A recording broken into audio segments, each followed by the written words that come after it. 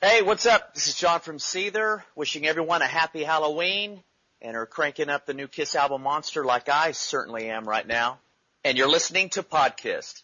All right, Kiss Army. You wanted the best, you got the best. Now close your eyes. You're about to be Podcast. Hello and welcome to your podcast. This is Gary Schaller. With me is Ken Mills, and we've got a great bunch of people here to talk about Destroyer Resurrected. Joining us tonight is my brother Brian on the line. It's good to have him on again. We've got John Humphrey from the band Seether, great drummer and great guy, longtime Kiss fan. And we've got Julian Gill, the webmaster and author from Kiss FAQ or Kiss Fact, whatever you want to call it. You know you love it. We've also got Matt Porter from the Kiss Room. So sit back, relax, and let this stuff pump through your speakers.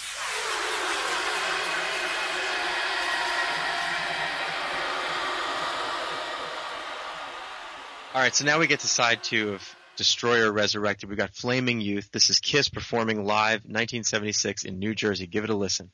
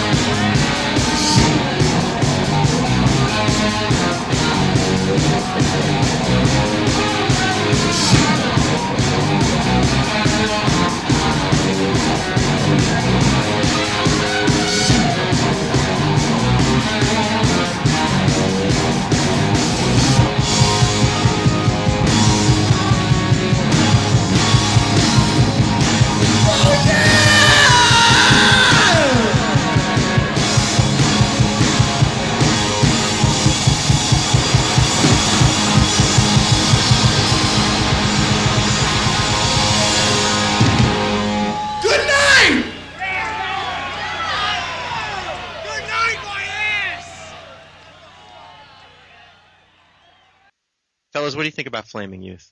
I think it's lyrically one of the stupidest songs in the catalog, but even when I was like a young kid, I always thought the lyrics were kind of goofy. And it was plural when it was demoed. Our parents think we're crazy, and they hate the things we do. I'm glad they changed it. Julian, what about you? I love the song. It just made a really bad single choice. What they've done with it on Resurrected again, it's just so brutally clear. The whole sound palette is broadened on all these songs so that you're hearing, things that you just don't remember hearing when you've listened to it, whether it's on the original CDs, cassettes, vinyl rips, whatever. It's just so bombastic. It's wonderful. It remains that great Kiss anthem. I mean, they're not trying to get into anyone's head with any message in this. It's just good, dumb rock and roll. And it's a great generation gap song. Kind of really highlights the whole, your parents don't get it, but we do. Yeah, it's rock and roll. It's rebellion. Hey, this is us. Your parents are stupid and lazy. Very cool. Right. Brian. Yeah, I to be honest, I used to fast forward through this and the next track. And I really didn't appreciate it until a little later. It's musically fun. It's lyrically dumb. I think that can be said of a few other Kiss songs. Right. Just a few. But Very I love true. it. I love the fade out in this song. I love the way it fades out. It sounds it's a little hokey sounding to me, but it's great. But I definitely didn't appreciate this or the next track until listening to it for a few times and used to fast forward through it. This and Nothing to Lose had Kiss doing that little sneaky thing they do, which is playing in odd meters, but you don't know that they're doing it, right? Because Nothing to Lose begins in 7, and this has that solo section that's in 7, and they negotiate that really well. You don't have to be rushed to do a good job with this sort of thing. Kiss does it just fine, and Flaming Youth is no exception to that. Matt, what do you think about this song? It's funny. I'll tell you a funny story about it. We talk about, the rebellion of rock and roll, but I can clearly remember driving in our blue van around this time, and we're singing this lyrics, my brothers, and we're singing this, and I remember my mom saying, when you want to break out of your cage, just go ahead. And I mean, at the time, now I'm probably, 10 or 11. I have no idea that I'm going to move out and rebel or anything like that. And it actually kind of annoyed her. And they were never, my mom and dad were never not supportive of us listening to Kiss. I mean, there's people that talk about their parents ripping their posters off the wall. You can't listen to that devil music. They never stopped us from listening to Kiss, even though they didn't like it. But that's one of the few references in my mind that I can clearly remember exactly where I was at that moment as we're singing that song. And she says, yeah, go right ahead. When you want to break out of your cage, go right ahead. And then you started singing The Carpenters. And then, and if I had gone into Sweet Pain, I wouldn't have known what I was talking about. So at that point. My love's been tied around me. My whip has always been beside me. You want the same thing every day. I think you've grown up when you know what those lyrics mean. I really didn't know. I mean, certainly I didn't know what Sweet Pain was going to be talking about till much later than at 10 years old. Brian, you grew up hearing Kiss songs coming out of my speakers. I'm 11. It's just the two of us, and I'm 11 years older. And when did you first know what this song was about? I don't know. It's a good question. That's a good question. It's about, by the way, it's about bondage. Just so you know. 3 seconds ago. Right. Yeah. No, I mean, I don't know. Not for some time, but I think, I think I had some vague inkling as to what Gene was talking about. That it was, wasn't. I don't know. It's a good question. I have to think about it. This song, out of all these songs in Kiss's catalog, I would love to hear Alice Cooper do. As a matter of fact, they could pretty much keep the same track and just put Coop's voice on it. Right. Yeah, no, that'd be great. He would do a good job too. Do people like this song?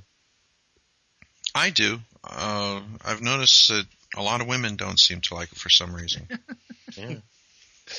I mean, we talked about it earlier in the show about everybody kind of defining their characters. To me, this really is one that defines Gene. It's going with that evil kind of vibe, maybe, it's more of a hard edge kind of a thing.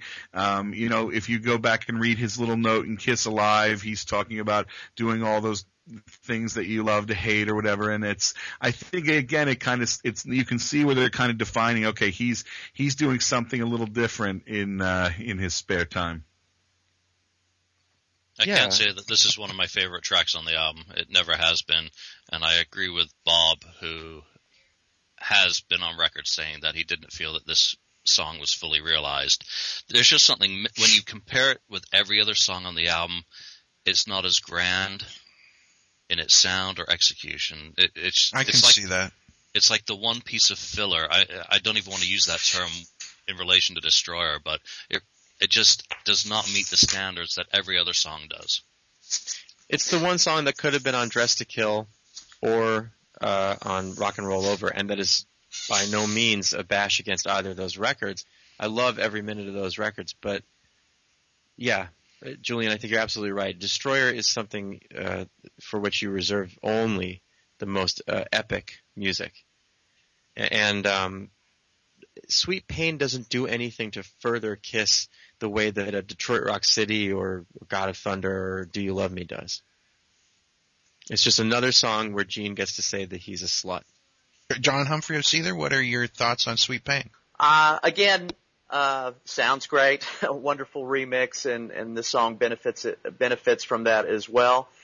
This is a song, obviously, that wasn't done live on other albums, or there's other mixes of it. So the ones strictly from this album, shall we say, Flaming Youth, Sweet Pain, songs that weren't really done or remixed anywhere else, just are obviously are my favorites because they are unique and to Destroyer and the song titles. And as far as the Alice Cooper reference, I'm not a big Alice Cooper aficionado, but I can definitely see lyrically, visually, the S&M thing that Gene's got going on. You could see it as sort of a visual element for Alice to use live.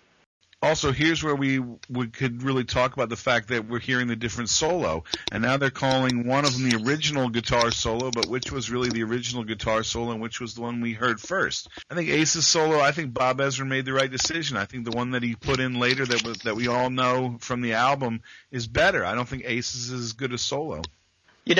Being in a band, we get a symptom we call demoitis, which is when a fellow band member or yourself records a demo for a song that's going to be used for an album, and you listen to it 80 times, you're so excited, you go to actually record the track for the album, you feel somehow the actual final product, I don't know, doesn't sound as good as the original demo had.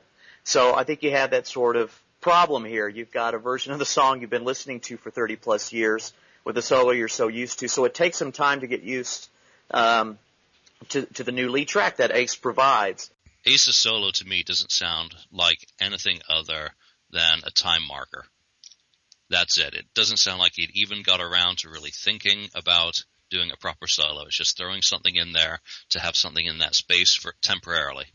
It sounds to me like, I bet Bob maybe, and I'm only guesstimating here, that Bob sang maybe a lead melody idea for Ace to put down, just sort of as a working section, and then was probably like, okay, tell Gene to come in. We're going to go ahead and work on some bass. We'll come back to that, Ace, okay? And just never got around to it. And then the infamous, So it's kind of like a scratch take. I think it is, and I bet it was done one time through, and that Bob maybe cut and pasted it so that the melody line ran twice. But yeah, it's my guess that it's a complete, people on there going, man, this is the worst Ace solo. It sucks. I mean, I can't believe that But it wasn't finished ever. It's not, That's absolutely. That's my opinion. I think it's unfinished. I think it was a working line, and it was there in the meantime while they continued or doing overdubs and working. Of course, I'm guessing here, but that's what it sounds like to me. I think it's really cool to hear something that we've never heard before. And it kind of strikes you as odd the first time you hear it. Well, But- as you know, I'm a big Beatles fan, so like as a Beatles fan, I'm used to having multiple versions of songs. So this is it's kind of cool, So Yeah, it's like an alternate take or exactly, something. exactly. And, That's all it is. Yeah, and I think for that and for historical purposes, that alone, I think it's awesome. I don't Yeah. think they needed a solo in the song. I think that the riff that's going on underneath the solo is interesting enough, and it's a cool guitar riff the way Flaming Youth is. I think they could have put some sounds of moaning or groaning or nothing, and it would have been just fine. Sort of obligatory to stick a solo in there. I don't think either of them is all that special, but I'm definitely used to the Dick Wagner one. It could have used Calliope. Right. Calliope, that's right. Yeah. Yes, yeah. Sadly, they had already used up their Calliope budget on Flaming Youth. So I Well, love they could how have done a George Martin and played it backwards. Nice. See, that would have worked. Or one of those noisy solos, right? Like Almost Human or Mr. Blackwell. But I actually like the Ace solo. I think it's simple and kind of a classic Ace solo that's just a little story with something that repeats. And it does fill up space. It's not it's not going to be a classic solo like Black Diamond or Shock Me. well, again, to me, it sounds like a Cooper track, and using Wagner, that really underlines that. 35 years on now, everyone gets to hear what all the fuss was about. Is it Ace at a card game? Whatever. Who cares? Now they get to hear what Ace had actually laid down. They can compare it with what Wagner did later, and with the comments Bob has made about feeling that it needed something there that wasn't present. It doesn't matter why Ace never came back and did anything. Maybe he thought he'd done his job and, he was happy with it.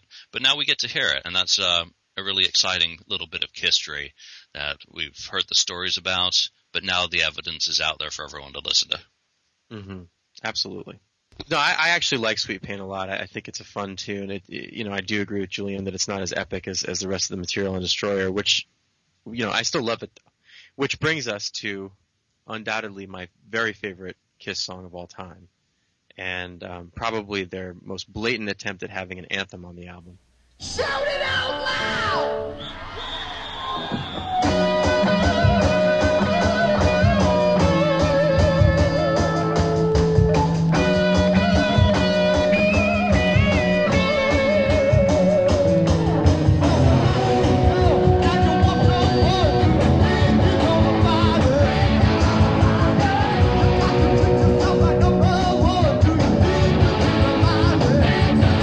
Doesn't matter what I do.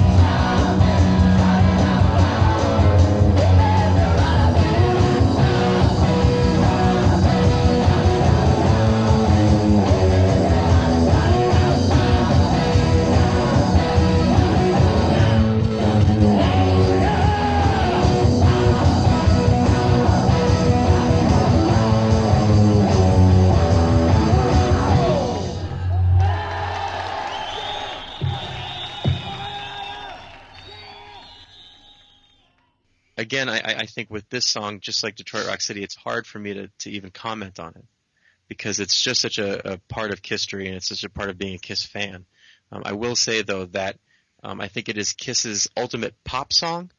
You know, you get the sing-along chorus, the call and response, and the tambourine, things like that just make it a perfect, under 3 minutes pop masterpiece. And I wouldn't want it any other way.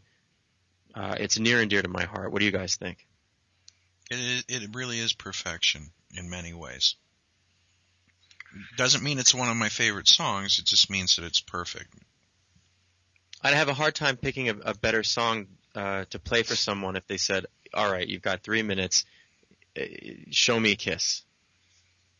You get Gene and Paul singing on it, you get Ace, you get Peter. It's, to me, it's perfect. I'd agree. I think that's one of those, again, even though we've heard it a million times, wow, if it doesn't get you excited about Kiss, might be time for a new band. This song is Kiss meets Casey and the Sunshine Band to me.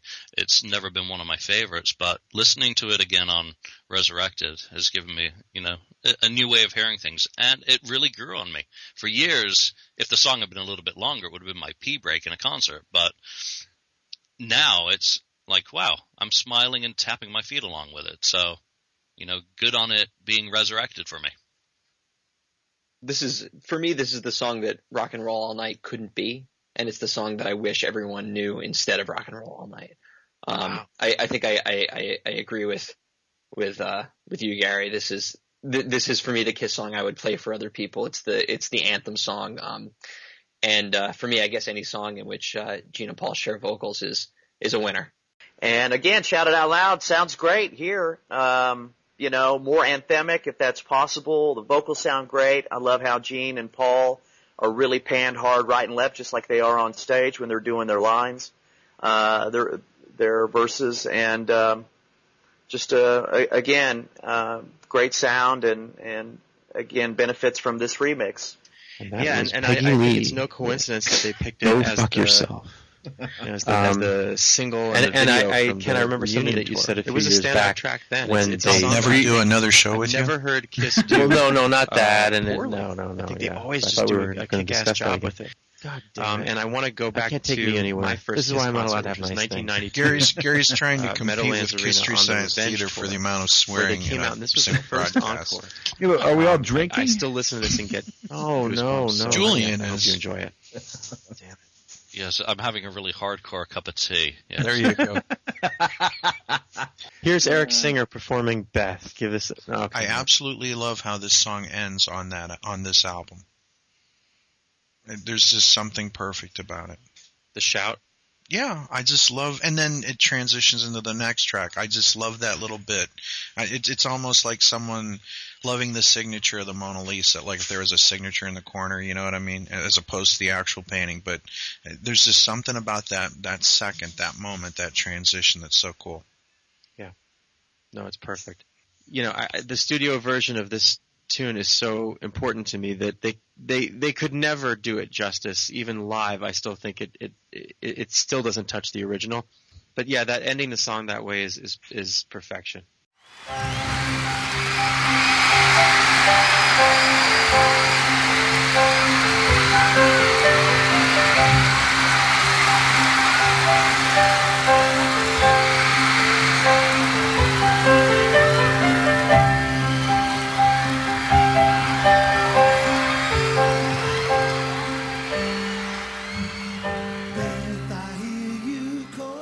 All right, so let's get into this next track. This is probably the most important track on the album because had this not broken as a single, we don't even know if Kiss would have survived. What did you think when you first heard Beth, Ken? Well, as someone who grew up loving Alice Cooper and the Beatles, it seemed fine. It was not a huge departure for me. Like I said, I was used to bands developing. I remember playing it for some girls back in the day, and it was kind of neat. I don't understand the hate for this song. I don't understand the hate for Rock and Roll All Night. I don't understand the hate for the things that brought us to the table. I still appreciate it for what it is, and I don't care which version of this song it is. It always makes me feel good to hear it. I absolutely love it, and I have since the first time I heard it. And this is one you definitely, I remember distinctly hearing it on the little transistor radio, and that's Kiss, that's Kiss. And even as cheesy as it might have been, Paul Lynde Halloween Special, when they do that and they're kind of lurking around in that evil little castle kind of thing, that's such a cool version of it. And then obviously years later when they did that on the Unplugged, and he says me and the boys, and it's about, he, in that version anyway, it's the four of them. It still makes you feel that unity of that. And it's funny because I saw Ace and Peter were doing that Bad Boys of Rock tour around the time, and as soon as they start doing Beth, you see people just like, we're grown kids here, 20-somethings years old. I heard this big guy, it gets me every time, and he has tears in his eyes. And I mean, it's one of those things that people tie it to, I think, so much when they say me and the boys are playing, that it is the four original members. And I think that, even though obviously we know now the evolution of the song as they were making fun of the one guy in Peter's band and his girlfriend always calling him, bugging him or whatever, and then how they could adapt it to be more about Peter and his life or Lydia or whatever. But that sense of, that raw feeling of that they have to go to band practice even. We're at practice and we're playing, and when something's not right, I think it still ties to the original kind of the roots of the band in a loft, and it still feels kind of nitty-gritty. And I as much as people maybe don't want the soft side of Kiss, I love this song. I think I tie it so closely to those years of really discovering the band that, and this new version of it, I think tremendous. You hear a couple more instruments. You hear a little bit of the acoustic guitar. Tremendous. This is kind of like Great Expectations to me in that, it's such a great song that with or without the mix, I mean, it just always comes through. We've heard so many different versions of this over the years, and it definitely, the clarity and the separation and everything that the new remix gives to the album overall, it definitely benefits from that. But it's a beautiful song, always has been, and this is just, a nice, cleaner, even a bit better version. It sounds great as it always has. There's a couple things I'd like to say. First off, I could never be mad at a song that I danced at a school dance with Jackie Garlock with. This I was wearing a horrible, maroon suit. I'm not kidding. It was a maroon suit. Why would anyone need a maroon suit? And post pictures. No, I can't. And I remember my English teacher saying, "Go ahead, ask her. Go ahead." There's no way.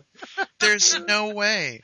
And I forget what song was playing. I think it was something by the Four Seasons, And then just as Beth came on, I had stepped on the floor, and it was just like a scene out of a movie. There I'm this chubby little kid in a stupid, ugly maroon suit with a yellow shirt. It was a gold yellow type shirt. And I walked across, and I said, "Dance with me." And she did. And she kissed me, and it's the truth. And I could never have bad memories about this song. So thank you, Jackie, wherever you are.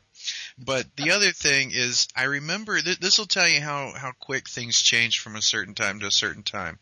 This is 1976 this comes out, right? I remember laying in bed one night listening to America's Top 40 in 1980. And they played an oldie, and the oldie was Kiss. And Casey comes back on the other end, and in the "Where Are They Now" category, that was a band whose name means to osculate. That was Kiss with their classic Death. And I was like, it's not an oldie. It can't be an oldie. I'm 18. Go yourself, Casey Kasem. This is not right. But yeah, so that's another Beth memory from the vault of the old guys. There you go. That's awesome. Laugh it up, Fuzzball. That's great. Yeah. Brian, Beth. Yeah, great song. I mean, I agree. It sort of makes me think of Cold Gin to me, and talking about them eating turkey sandwiches for Thanksgiving, and warming up in the cold studio with their bottle of gin, and it kind of that does have that feeling to me of sort of them back in the studio trying to make it, struggling, but being the four of them, and it very much has that sound of sort of the unity of the band, the original four members, and I think that's what it will always mean to me, no matter who's singing it, no matter what they're doing with it. It's still this version, and those associations that are meaningful to me. Yeah, absolutely. Julian? I love it. I think it's brilliant. Not as a song, as Bob's probably listening to what they had available, and he says, "Wow, this is really different." You get a great emotion from Peter's vocal on the song, and it's probably one of my favorite Peter vocals. It's just, it's so Bob Seger turned the page as sort of like the other side of a band's, existence. So you get great emotion coming through. So, from that perspective, absolutely brilliant. And to sneak it in there between this, bombastic, shout it out loud, and then this sort of lascivious "Do you love me?"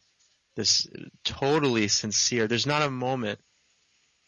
I'm not putting down Gene here, and I love stuff like "When You Wish Upon a Star," but there's something about sincerity that gets compromised sometimes when it's any of the other Kiss guys. But I've never listened to Beth as anything but 100% sincere. And it doesn't matter, like Brian was saying, it doesn't matter the circumstances or anything. When Peter Criss sits down and sings this song, I never ever feel like it's not 100% real. And people make a big deal about him flubbing the lyrics in Largo 79 or whatever. Like, who cares? People make mistakes. It's still perfect. They sure bring a lot of perfection to the resurrected version with how it's cleaned up, how, they bring Dick Wagner's guitar, here comes Dick again, but, they bring his guitar work underlying the orchestra way out, so you can actually hear it. I think when I interviewed Bob years ago, or actually Dick, sorry, he was annoyed that I couldn't hear the guitar underneath the orchestra. I just never noticed it. And now you can actually hear it, which is great. And Bob adding it back in, a couple of little oohs and ahs, and that's neither here nor there. It remains an exclamation point on the album that after all the bombastic rock and roll, suddenly you have something so un-Kiss that it's like a stop on the album. That makes you just go, whoa, what's going on? So it remains just a great part of the album and making it different. Well, Julian, this is like kind of stepping away from the Destroyer theme, but aren't you glad that Kiss is a diverse band? Because I like listening to AC/DC, and I love AC/DC, but they're like a cheeseburger or kind of like McDonald's. You can pull into any McDonald's in any city, in any state, and you know what you're getting when you order the number whatever. And to me, I've always loved the fact that Kiss does, whether it's for a good thing or a bad thing, whether it's for the Elder or Shandy or whatever, that it's not the same exact cheeseburger over and over and over again. I'm glad they've had some producers that have stepped out and made them do stuff like this. We know that Beth wasn't exactly going to, get onto an album without having someone else possibly, tell them that they need to have it on the album. But yeah, they've experimented. They've tried things. They've not been cookie cutter. Hasn't always worked, and why should it? It's them getting their musical kicks. And if it happens to work, great. And if it doesn't, well, at least they didn't make the same album 18 times, even if they were 18 good albums.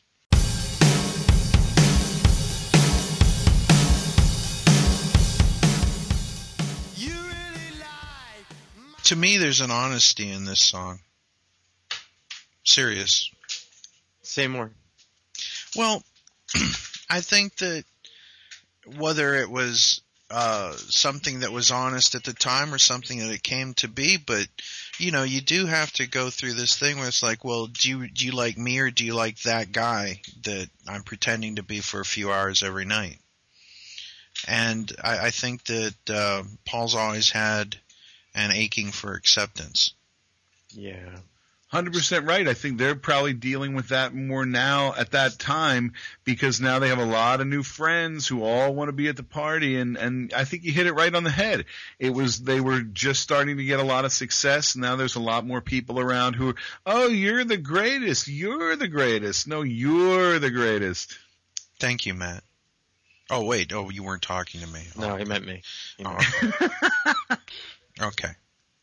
I can't listen to that middle part without getting chills. You know, the backstage pass part? Yep. Mm-hmm. Perfection. And as the song's ending, there's the guitars remind me of the Beatles for some reason. You know, where they're doing, do you love me? Do you love me? You know, as it's ending. And I just love that part. Yeah, it's like fixing a hole. Yeah, right.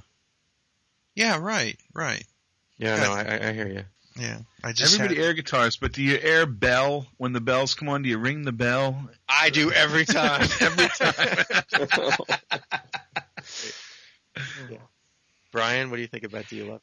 Yeah, I mean, I think this is another song that I really enjoyed. I was sort of ready to hear it leave the set list after a while, and now I'm kind of yearning for it to come back. I think it's a great song. I think it fits his character. It's you know, there are some Paul songs that I love but are kind of irritating Paul songs. This is not one of them. And I think for reasons that other people pointed out, it does kind of sound legitimate, you know, and does sound like his craving for acceptance. I like this song. Great song. And, you know, the new version just makes you hear it all again. If you think back to what I said, you know, earlier of my first experience with Destroyer was really probably this song on Double Platinum. You know, it's an important song in my personal history. So it ties in with the rest of the album. It's kind of like about a band and what, you know, you just had about Peter and me and the boys would be playing on Beth. Now you get another side of the reality of a band, of you know, all the hangers-on and the yes people that surround you. So doesn't that also go back to Great Expectations? Absolutely, and maybe there is a little bit of a concept running through this whole album. So great song. And Julian, I got a question for you about the Resurrected. You talked about things being enhanced or brought back in or snuck in there by Bob. Did the drums sound a little different to you? The drums just sound absolutely fantastic on this whole album. But And they it's do not a- sound slightly different, though. And I mean, Yeah. it seems like the playing is slightly Yeah, different. I know. You hear a bong, dun dun dun dun. Yeah. Dun, dun. You like hear his subtlety. Yeah, it's like, it's amazing, man. I mean, after all these years, you're like hearing the mallet just barely touch the kick drum, thus creating almost like a little bit different pattern. And it's so cool to hear that. And yeah, that's it. That's the clarity. He didn't add a beat or go through and tweak all. It's just simply bringing up the low end, and made that more present. And then you're hearing, there's just those killer subtleties. It's the same with, the big fill on the outro of Detroit Rock City, you know, da-da-da-da-da-goom, goom, goom, goom. I mean, he just isolated that, and just the drums just have just so much power now. It's just really cool. I mean, I'm not that technical of a drummer. I mean, I can, you know, play a bit, but it does seem to have a slight different cadence or rhythm or something extra is there. It's like you're hearing the rigging out of the whole drum hit. You know, that stuff that may have been muted in the original mix, that it's been brought so forward that it makes it sound different, I guess. I don't know. There is this rumor, right, that goes around that some of the drums are enhanced by someone else on the original version. Bob categorically denied that, by the way. Good. He said this album is 100% and absolutely Peter Criss and his bleeding hands. Nice. Wow, that is awesome. Getting back to this being a concept album, this really is like a love letter about the band and the fans and their interaction. Everything from being at groupies to being in the band to the, you know, as Julian mentioned, the adoration. There is something going on here.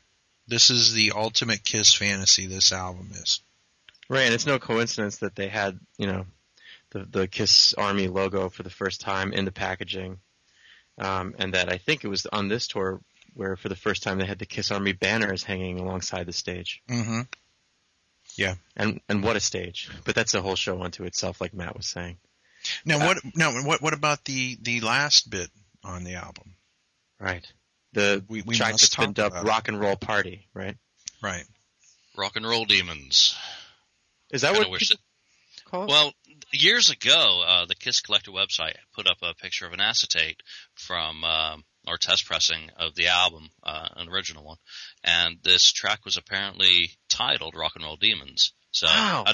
I don't know whether that is actually the case, because we've seen so many counterfeits and pirate things coming out in recent years, but that would make a lot more sense, really. Why, on a dark album with stuff like God of Thunder, Party or Demons, doesn't matter. Both fit. Yeah. No, that's great. I didn't It's know pretty that. Thank cool. you. Great info. It's a perfect way to end the album. It is that sort of swirly psychedelic thing that ties into Ken, I'm not going to listen to the record ever again the same way, thanks to what you're saying, but this now he's waking up from his coma or he's on his way to hell or whatever, but it's amazing. This piece exists for a couple of reasons. Bob's been pretty clear that he really felt that the album needed a bookend. You have your start, your audio story that introduces Detroit Rock City. You need something at the end to tie it all back together. So what do? Do a little bit of studio wizardry. It ties straight back into Alive as well. And you got the choir from Great Expectations. You just got this really cool little loop that makes the whole thing a start to finish listening experience. So much like it's not like you pick and choose iTunes from these days. This is a whole album. This is the way they end it. And I think Paul's also said that the album was a little short, so they needed to tack on a minute or two. So great way to do that without actually having to dig up another song. Matt? It's one of it kind of points out when vinyl, you could kind of hide a track like this, like the idea that it had a name like Rock and Roll Demons, or now it's called Rock and Roll Party. At the time, it never even had a name that we knew. It was just hidden at the end. So when it came on, I can remember hearing it and being like, whoa, like what was that? Like it actually almost startles you because you're kind of eased out of the album, and then all of a sudden it comes back in. You can't hide things anymore. Plus the fact, if you go to iTunes, are you going to download? If you're a casual fan and you look and you go, well, what's this? It's a minute, and it's just kind of a mashup. And what everybody has said throughout this, it's part of the album, made to be played at a certain time in a certain spot on an album in a group of songs in the right order. And obviously it doesn't really add a whole lot. It's kind of just a mashup of sounds, but it's just so cool, and it does end the album. Pink Floyd were doing something where, I don't know if they do it in iTunes in the States, but you can't download individual tracks from some of their records. Like, I believe, at least for a time, that the only way to get a song off of Dark Side of the Moon was to download all of Dark Side of the Moon in order. Same with like Wish You Were Here and The Wall, unless it was part of a compilation record, right? So I don't know. What do people think about that idea? Particularly when you're talking about something like the Beatles or about this record. That's been something that's bugged a lot of artists, particularly. About they created this product as a whole package, and iTunes has allowed people to pick and choose. And it's like, you're coming and you're only getting one ingredient. You're not getting everything, so you're not getting what they've created. And I know it bothers them, and to a certain extent it bothers me.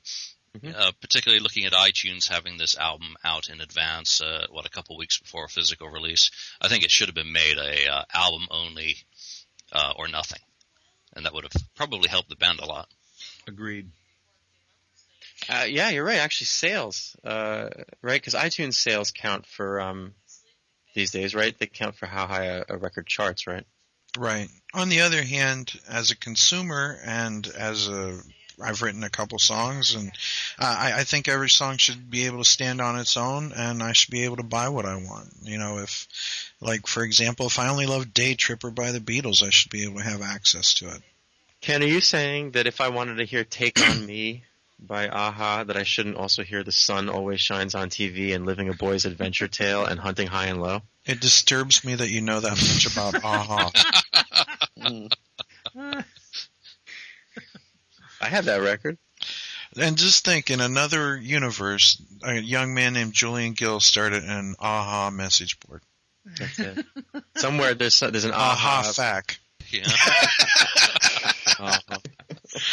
I'm glad we talked about this. I almost felt like it was an albatross around my neck that we hadn't done a podcast about Destroyer yet.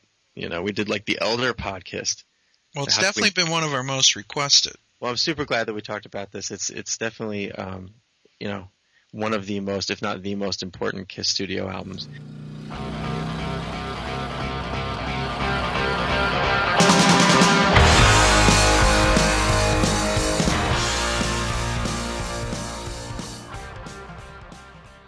We are joined today by a gentleman who did a lot of work on Destroyer Resurrected, as that's our featured album of the month and what side 2 of the roundtable is about today. We're going to speak to Justin Cortelyou. Justin, could you please explain to us exactly how you were involved with Destroyer Resurrected? I've been Bob Ezrin's engineer for about the past 3 years, and so he and I both took the original tapes that they collected from the vault, and we did an updated remix, not remix in the sense of, you know, but, right. Yeah, you guys didn't put like a dance beat to God of Thunder or Beth. So. No, definitely not. Which could be like the sequel, you know, Destroyer Resurrected again. So, you know. Yes. So yeah, maybe in the future. But not right now. But yes, so we just kind of using the tools that we have today, tried to make a cleaner mix, you know, something that you couldn't do just in mastering. And so he and I worked together at the console and just tried to make it sound as good as we could without drastically changing it, because I mean it's a classic album. You don't really want to do too much to it because right. It's just such a great record. So, well, the first thing I want to address, you mentioned these tapes came from the vault. Yes. Where's the location of this vault, and do you have the password key or do you know the gatekeeper or something? Because we as Kiss fans want to get in there and see what else is there. Yes. Well, yes, I could tell you, but I'd have to kill you. Ah. So, once again. Yes, but actually there's an interesting story with that. Okay. We were originally supposed to do this several months prior, but I guess the label had trouble finding the original tapes, and so everyone was sort of, you know, a little anxious because all they could find were the safeties, and the safeties didn't really have everything that we needed because they were already mixed down. Right, and also I guess the way that they did it, because there were 16 track recorders, so you only had 16 tracks. They would use these other tapes, use submixes and do the overdubs, and then take those and compile them down to a few tracks and put them on the master. And so the safeties were missing a lot of the information and tracks that were on the masters. So everyone was a little bit freaked out, but it turned out that it was at Paul Stanley's house that he had all of the masters there. So Paul has the vault then. On this one, yes, he did. What was your involvement with the Destroyer album prior to working on Destroyer Resurrected? Have you listened to it at some point, or? You know, I had heard a few songs, but I never, and I hate saying this, especially for this purpose. I never really got into Kiss. I never fully appreciated how. That's all right. We all forgive you. Okay, thank you. I have been converted. Well, there you go. So I wasn't very familiar. You know, of course, I've heard the songs, but you know, I didn't have a lot of experience with the record, so I didn't really know what I was going to expect getting into it. But then, you know, I did my research. You know, what cool research it is to just sit and listen to Kiss Destroyer for hours. You know? Yeah, see, actually I should have gotten that job since I've logged more hours than you probably would have listening to that album. So. Yes, and you know, it's such a good record, and the songs are great and the production is amazing. So it was a lot of fun, but I was still I was relying heavily on Bob's experience because obviously who knows more about that record than Bob Ezrin. Exactly. So yeah, it was definitely. I was coming in a little blind, but now I see. Did Bob ever talk thematically, like about what the album was about, or if there's a concept to it or whatever? We've had a discussion that the album is a semi-quasi concept album. Do you have any thoughts you could add to that?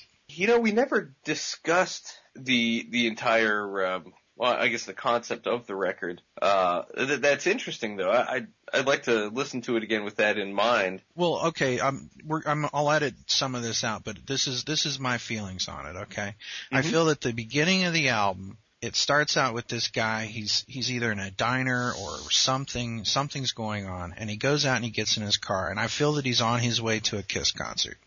Mm-hmm.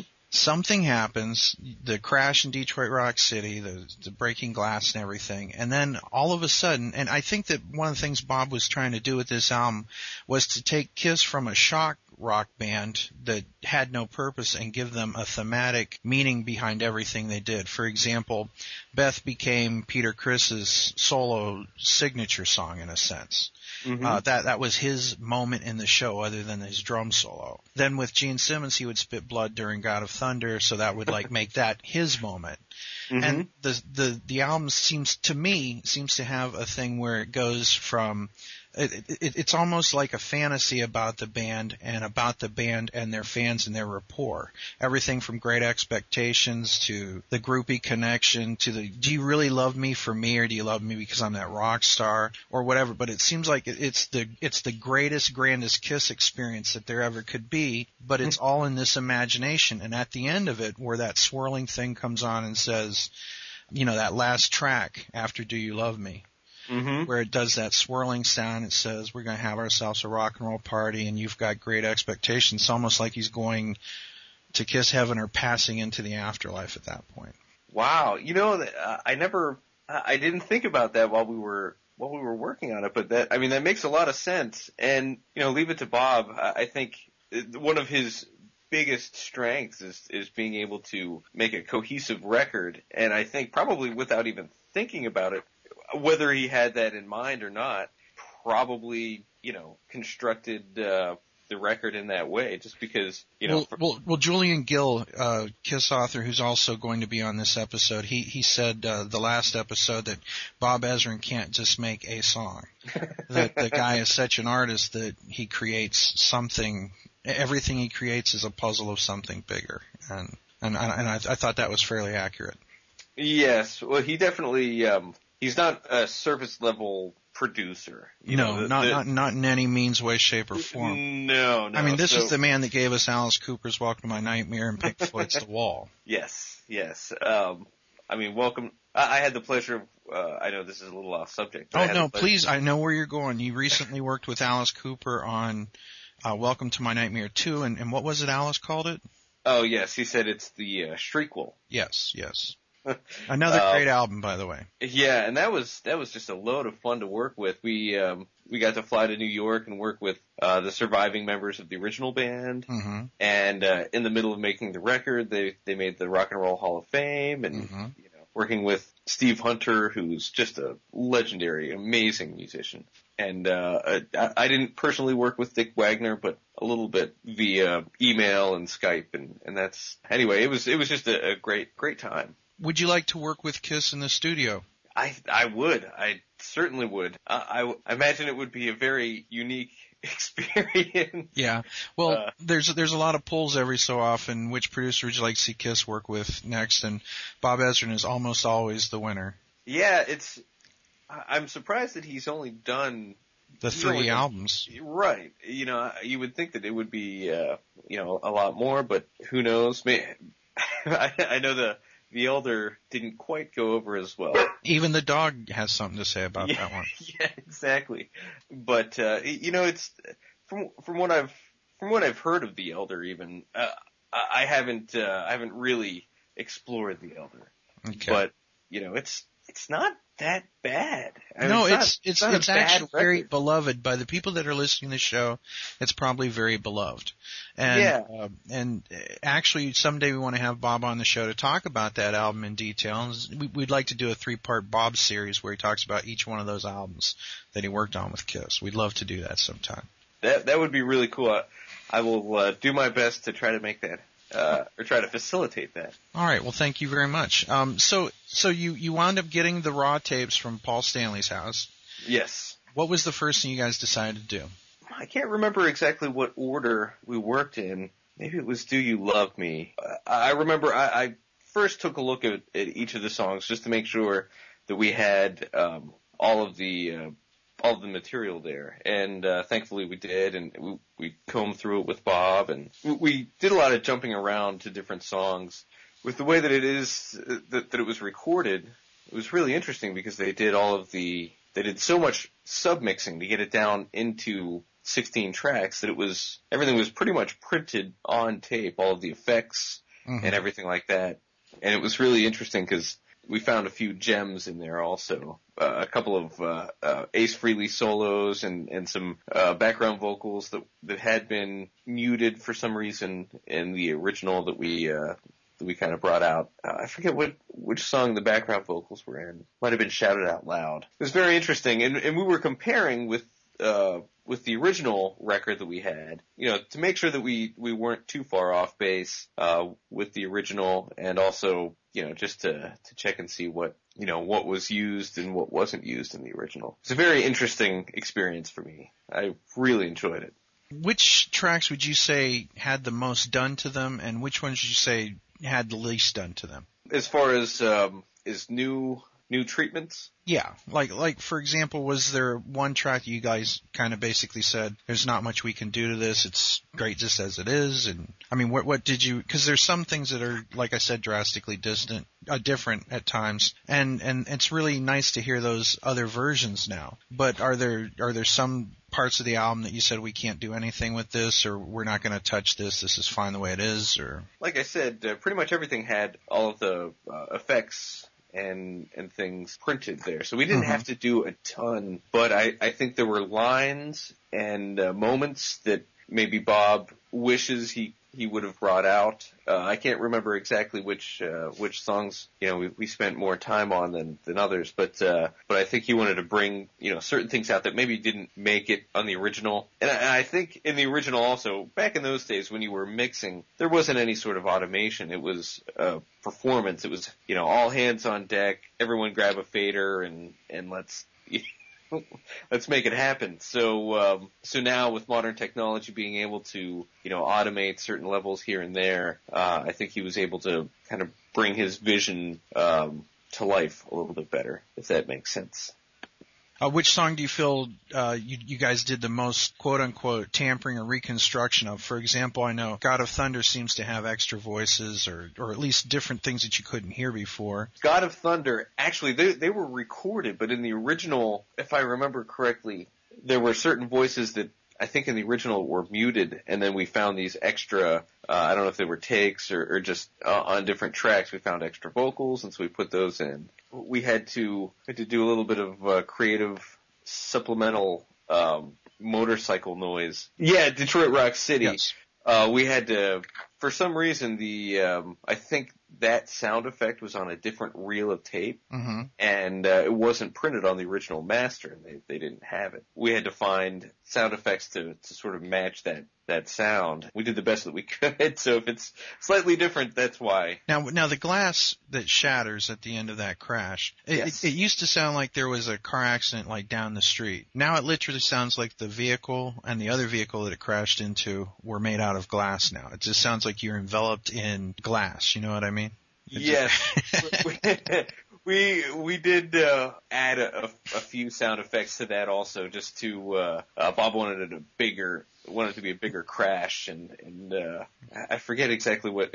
Probably some glass shattering was added in there. But did you guys actually bust the glass, or did you go to an effects house? I knowing Bob, he probably just busted glass. Well, unfortunately, we didn't really have the time or a proper glass. Just sit around and just bust windows all day. Yeah, as much fun as that would have been, we unfortunately had to go to a sound effects library and get a glass breaking sample. But what about Beth? There was a lot of things added to that or brought out that were there that were kind of buried in the mix. For example, Dick Wagner's guitar and the extra background vocals. Can you talk about that? Yes, I do remember Bob, enhancing certain parts. There was I wish I had the multi-tracks in front of me so I could look at the track listing, because I want to say on that one, there was a guitar, like an arpeggiated acoustic guitar or something that was there that. Oh yeah, Dick, and it's Dick Wagner's. Yeah, definitely. Right, and I'm not sure if that was just not there on the original or very low in the mix. Yeah, it was really low. As a matter of fact, in interviews with him in the past, he's asked people, "Did you hear it in Beth?" And honestly, we couldn't hear it at times. Right. I remember Bob, making a point of that, and we did end up bringing it up a good bit because it's a beautiful part. Oh, it's absolutely beautiful. Absolutely. Yeah. Totally forgot about that, but that was a big point that that Bob had made when we were mixing that. So. Did Bob talk much about what he went through when he was actually constructing the album in the first place? Back in the 70s, was there ever much talk about that with you? Yeah, he gave a few stories, and I think most of them have been documented. I think he had sort of like a classroom setting where he'd go over, the process of making a studio record and everything, and how he sort of put him through, music boot camp or recording boot camp. And there's been the stories about him with a whistle, and he's like all good morning campers, and that's very much Bob. Yeah. Now, does Bob still play the part of camp counselors? Like right now, you guys are working with Deep Purple, right? Yes. Is he doing that with them, or he just doesn't have to at this point? Well, it's not so much the he doesn't do the gimmicky thing, but he's definitely he's definitely the one in charge. Definitely. He makes that a point. It's always good on a project to have one central voice. And Bob is very good at being that one person. And I'm sure that was much needed in the Pink Floyd days doing The Wall. Because in a lot of, when you're doing records, a lot of times, there are too many cooks in the kitchen. And, right. And with Bob, that he's always the one that's in charge, and that's the person that you go to if you have, a question or comment. He's the one that approves it and everything. So it's good to have a central voice and central vision for a record, which I think is probably why so many of his records and, Destroyer, they have a theme and they all, all the songs tie together. He's very good about that, and lyrics making, having them make sense and tell a story and all of that. So, but yes, he's definitely the taskmaster, definitely the general.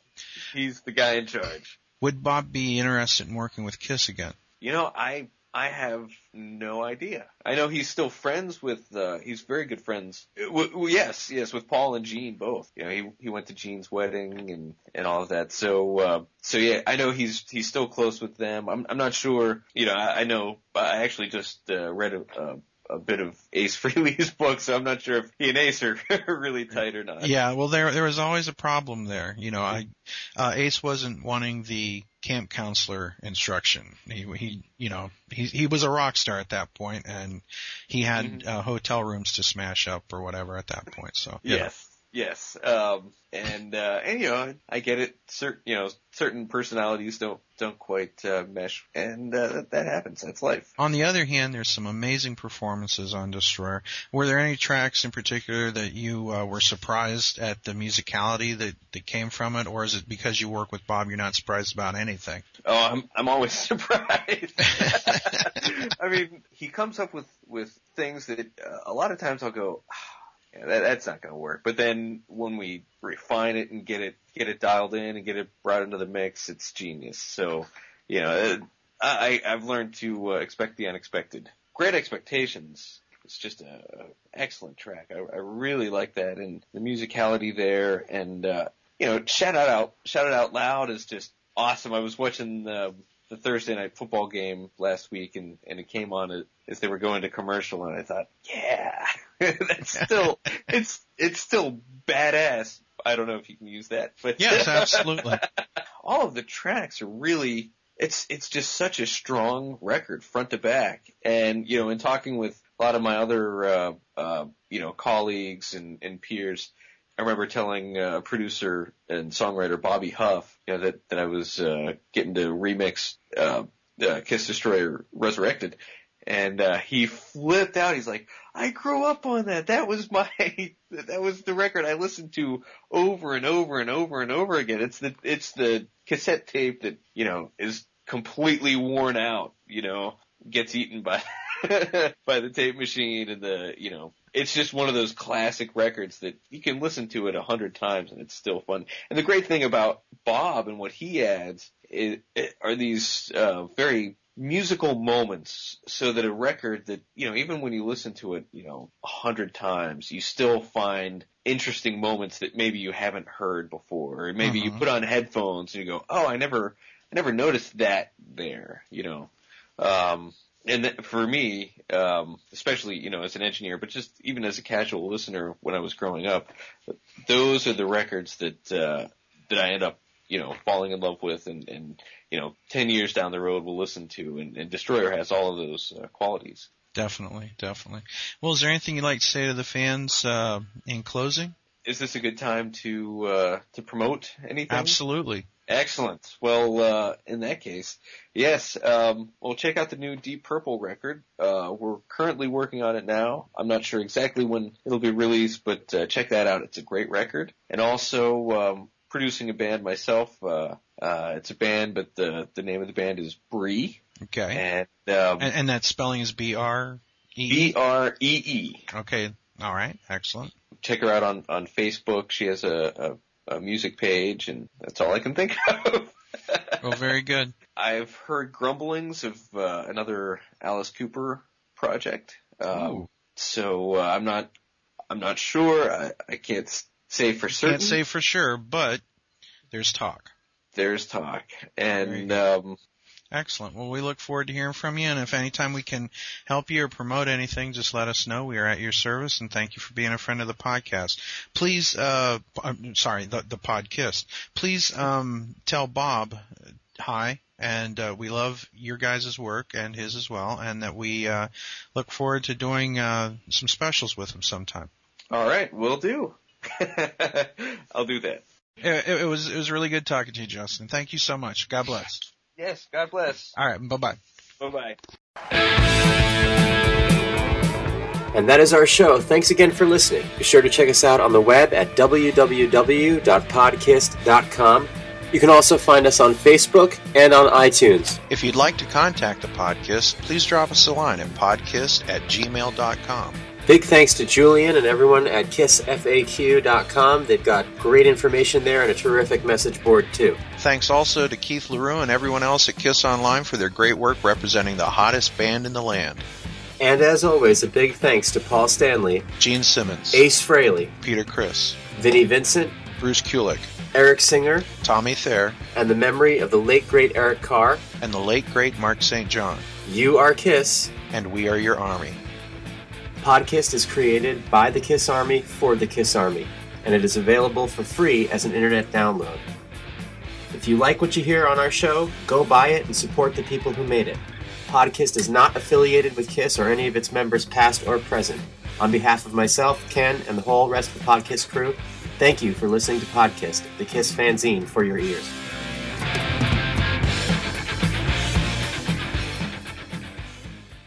And that was Peggy Lee with Go Fuck Yourself. And I remember something that you said a few years back when they... I'll never do another show with you? Well, no, not that. And no, yeah. But I thought we were going to discuss that again. God damn it. I can't take me anywhere. This is why I'm not allowed to have nice things. Gary's trying to compete with Kiss Tree Science Theater for the amount of swearing in a single broadcast. Are we all drinking? Oh, no. Julian is. Damn it. Yes, I'm having a really hardcore cup of tea. Here's Eric Singer performing Beth. Give us there you go.